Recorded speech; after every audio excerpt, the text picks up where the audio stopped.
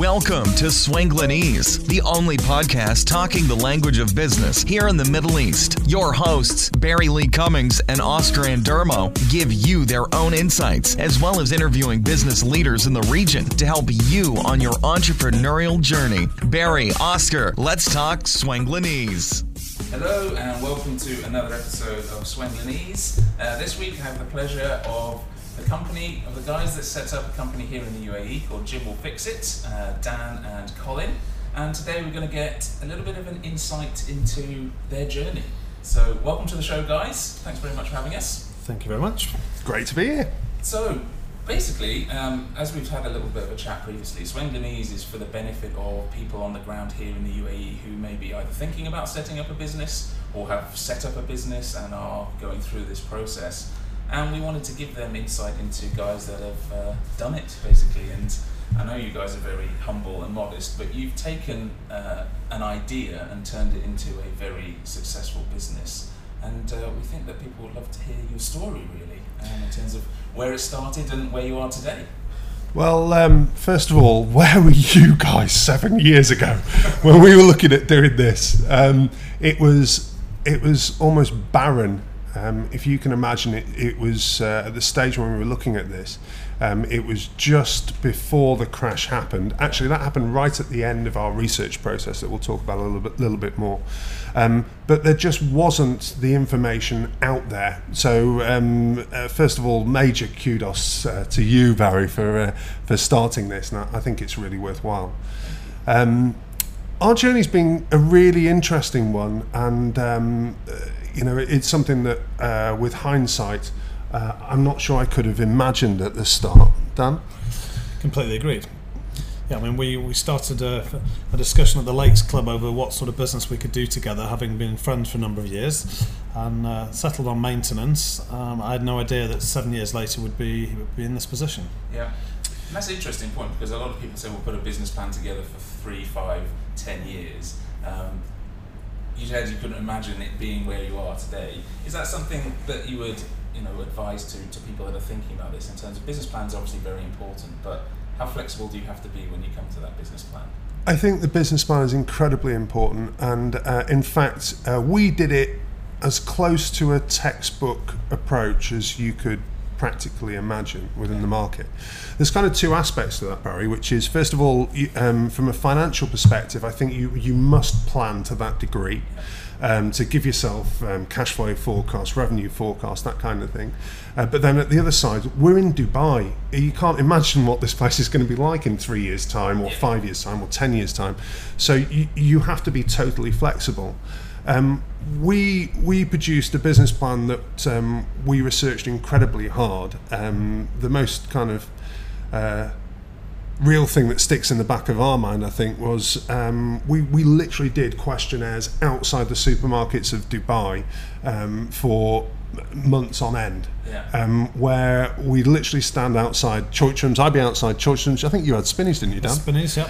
And we literally carry people's bags for them between the doors of the supermarket and their cars, and ask them questions at the same time. We found if we first night we tried to stop people, and as soon as you did that, then everything closes down. Yeah. But if you offered to carry their bags, if they'd answer 3 questions and you promised you weren't trying to sell them anything, it's amazing how open people were. And what tended to happen was, once we put the bags in the boots, they'd stand there and just keep talking and ranting at us about the poor maintenance services that were available here at that time, and to some degree still are, bizarrely. But what it was absolutely invaluable for us, and that was the crux of the start point for the business plan, because it tied us in really well. I don't think it's possible really to work in isolation when you're doing a business plan, and you have to engage to be effective. Definitely, but I think where I really take my hat off to you guys is that it was you guys stood out there, and I think that's a really important lesson for a lot of business people now, especially with the influx of technology, that I can start a business online, it's easier, I can start it from the comfort of my air-conditioned room. But you guys were out there, hopefully not in the heat of summer, but... We were out for Yeah, a good few months. So it was, but it was a time we were both working as well. So we were working full-time jobs, and then going and doing this work in the evenings. And once we finished the research, we were still working, and then putting the business plan together in Colin's villa in the evening time. Sat together typing from start 7 p.m, finish at 11 o'clock, go back to work the next morning, carry on the next evening at 7 o'clock. And this went on for a period of months. Right. It's really odd though, because lots of people want to start their own business, but for us it was a ridiculous level of motivation. I think we were both leaving good jobs, and neither of us was particularly irritated by what we were doing. We just wanted something more, and that level of motivation meant that it really didn't matter that we were at 11 o'clock at night, trying to get everything done that we needed to do, because there was just nothing really that was going to stop us. And it's that level of dedication that I see through all of my friends who've got businesses here in the early days. That's absolutely critical. I might often quote my father, who had a small business for 40 years. He said to me many times, nobody will ever work as hard as you will work for your business. Don't expect anybody to have the commitment and the level of motivation that you've got to have to make it work. And we stuck to that. Yeah, definitely. And I think that's a really important lesson for a lot of people out there, is that if you don't have that motivation, it's going to be difficult, because you do have to do things that you wouldn't necessarily think you would want to, especially coming from good jobs. Yeah. I myself as well came from good corporate jobs, and people would say, what on earth are you doing, kind of thing. And I think this is a really important lesson, and it's something that I'd like your input on in terms of the expectation. You both left good jobs, paying you well, security, monthly check. What was your expectation when you had this idea for Jim Will Fix It? You had that discussion, and then you went through that process. What was going through your mind in terms of the timescales, from idea to fruition, as it were, and how are you going to live? I think we both thought we were going to be millionaires inside 6 months. And you talk about flexibility in the business plan. Our business plan said we were going to be millionaires inside 6 months, or the version 1. I think by version 9, we'd kind of extended it to a couple of years. I remember painting our own office and saying, can we just give up the hard work and just retire now? We've done it. Yeah, you were here. But it was... I think realistically, the first 6 months was just the biggest eye-opener post-launch. And for us, we almost rewrote the business plan on that 6 months, because what we were doing, which was ad hoc maintenance, and nobody was doing it here at all. Everybody was on an annual contract with guaranteed cash up front, and their model was very much about, okay, I've got all the money up front, I now need to spend the least amount of money to service this contract. So cheap staff, cheap parts, and rubbish customer service. Yeah. Well, we went, okay, well, we don't need the safety of an annual contract. If we provide great quality, original parts, warranty everything that we do, turn up on time, and be reliable, then people will call us back. Yeah. But it gives you no financial backup and no cash up front in that scenario, which is the reason why hardly anybody has done it since. Sure. If we'd known now what it was going to put us through as a result, and the cash flow strain that causes, I'm not sure we would have done it.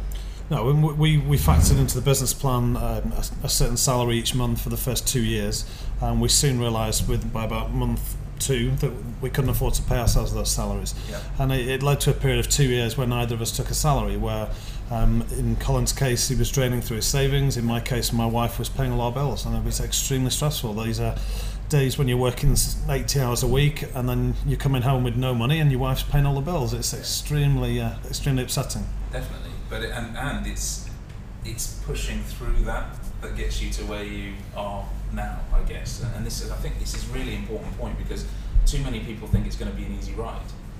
And in your eyes, in your experience, was it 2 years or was it 3 years until you were actually able to draw? Probably 2 years. 2 years until we drew a salary, and probably 4.5 years until we matched our corporate salaries again. Yeah. So and they say on average 4.5 or 4 to 5 years to turn an idea into a profitable business, and you guys are doing it. But I think it's an important message for those people looking at starting a business that think it's going to turn into an overnight success. The other thing that's really critical, and it's something that I know so many small businesses get wrong, which is the critical thing isn't supply and what you're actually supplying, it's demand. And there are so many businesses that have started up, they saw what we did in the maintenance sector and they tried to replicate it. And they managed the supply side, relatively well to differing levels, but they can't get the demand. And there's so many people out there that I know who have basically tried to go into their own business related to what they did before, because that's where their skill set is, that's where they're comfortable. And as a result, they just haven't had the demand. They haven't been able to establish themselves and really get those economies of scale that you need in any business to be profitable. The way that we approached it was very much from the demand side. What is it that Dubai needs? Not what's my skill set, what's Dan's skill set. What does Dubai need? How do I match that demand? So to find out what Dubai needs, we did the questionnaires. We were solid on the questionnaires. To find out then how we deliver it, we worked 80-hour weeks to learn all those skills. The first 6 months, one of us was answering the phone to all the customers to get that customer service right, while the other one was on the road, on the roofs in summer, and working out technically what is it that the qualified technicians that we have do, so that we could then explain it to the other business partner, who would then explain it to the customer. Yeah. And it really was that side of things that was critical for us, making sure that demand is right. Definitely, and I think that's an important lesson for every business, is that we see a lot online, is that people start to play to their own strengths. Yeah. They think they know best, ego gets in the way, and they forget that actually the person that pays the bills is the customer, and what does the customer actually want. So that idea of market research, which is why I love the story of you guys outside the supermarkets, is integral. When I talk about digital, we have to start saying that your opinion as the supplier doesn't matter anymore. If they want a bright pink one, you have to make a bright pink one. Even if you like blue, it doesn't make any difference. So I think that is so important, and still today, 2015, businesses are doing it the other way around. Yeah, they're doing it from an ego perspective. It's exactly it, ego perspective. And Dan, you just spoke about how difficult it was to have partners paying bills. The fact that as guys from the corporate world, you don't probably realise until you leave it, just in terms of how you feel about yourself and your social status, how important that paycheck actually is. So to be stripped of that and then trying to sort of grab those ego elements whilst doing the right thing by your business is something that was extremely difficult. Definitely. I mean, how long did it take? Because we talk about entrepreneurship a lot, but how long did it take for you to actually have that switch in mindset from corporate security to entrepreneur?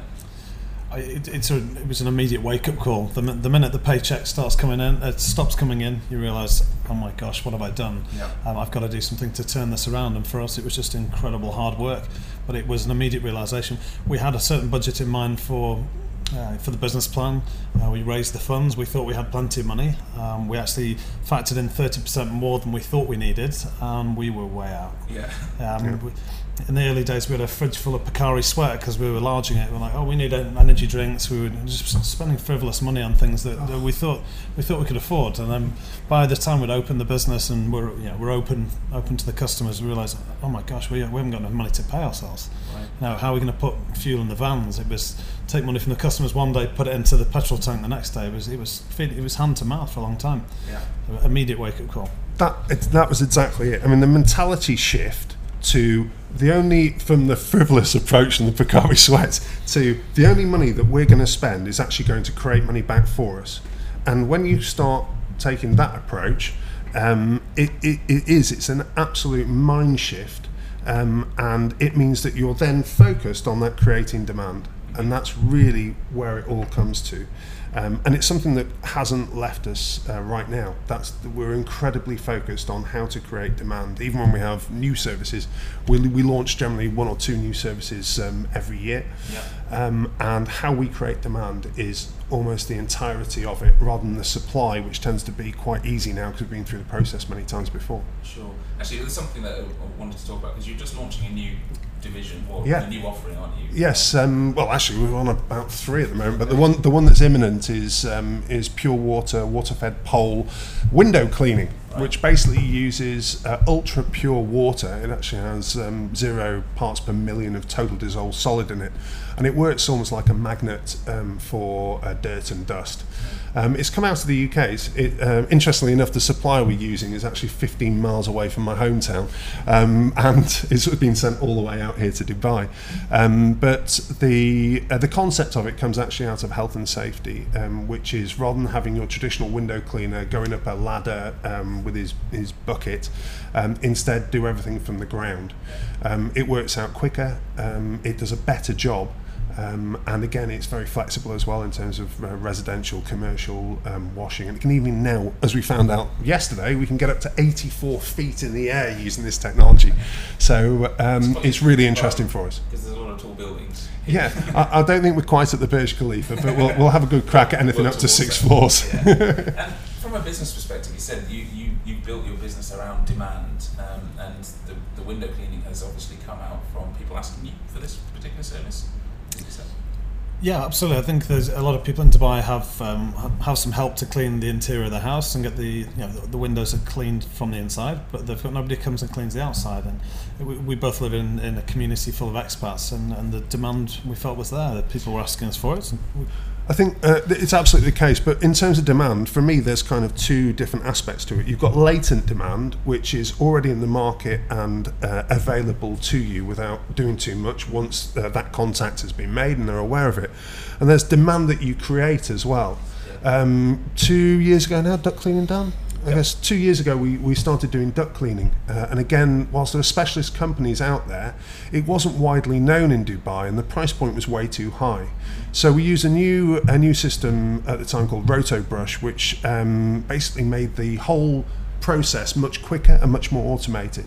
And by doing that, we were able to bring that price point right down, which meant for us, still great business, but again, for Dubai, it went from being specialist to mainstream, and we literally created the demand for the product by getting the price point right, and then secondly, promoting it. It's almost like an active demand generation. People didn't know that they needed it until we told them and explained to them the process we were going to use and the price point we could do it at. Definitely. And this touches on something I think is also very important, and I'd like to hear when this became a major part of your business. And this is this idea of systems and process, in terms of when you start a business and you're kind of grabbing everything that is out there to the point where you think, you know what, there must be a better way of doing this. When did that happen? And B, what kind of systems did you put into place to help push your business forwards?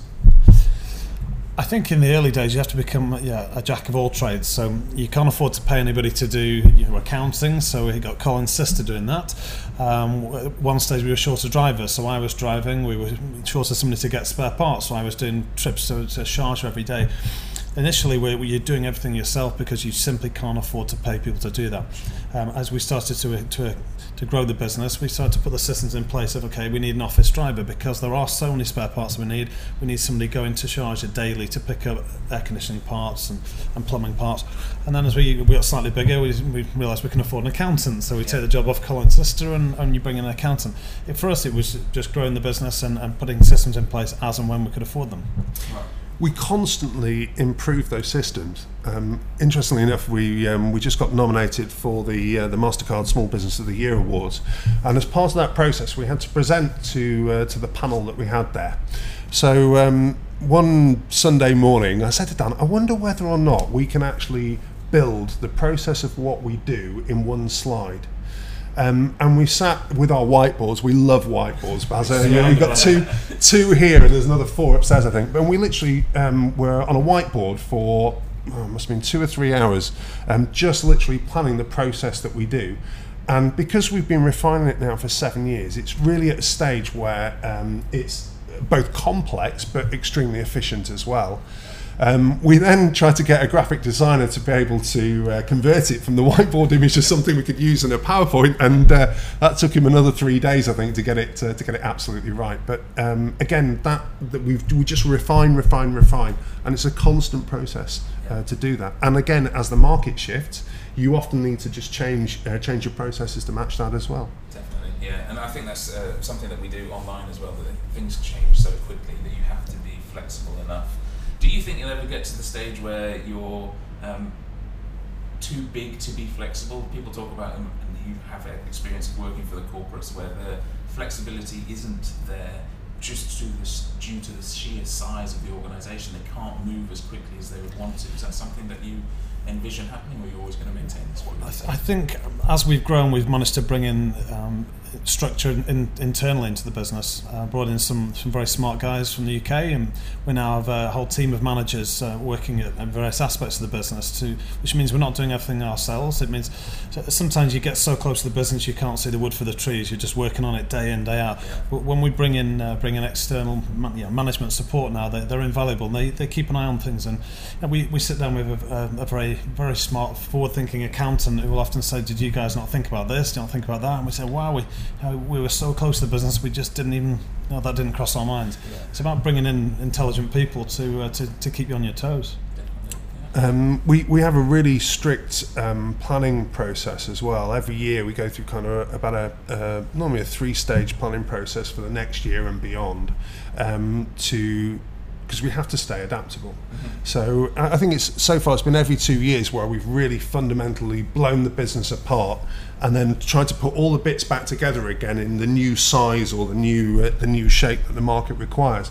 And it's a really painful process. Luckily, this year is not a blow-up year.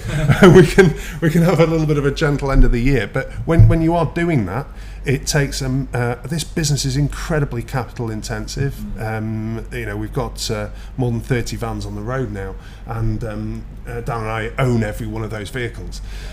So from a capital perspective, that's really important. But it's making sure that you're spending that money on the right things, exactly as it was on day one in a way. But just the implications and the numbers have a few more noughts on them these days. But again, that planning process and bringing in third parties for their expertise is critical.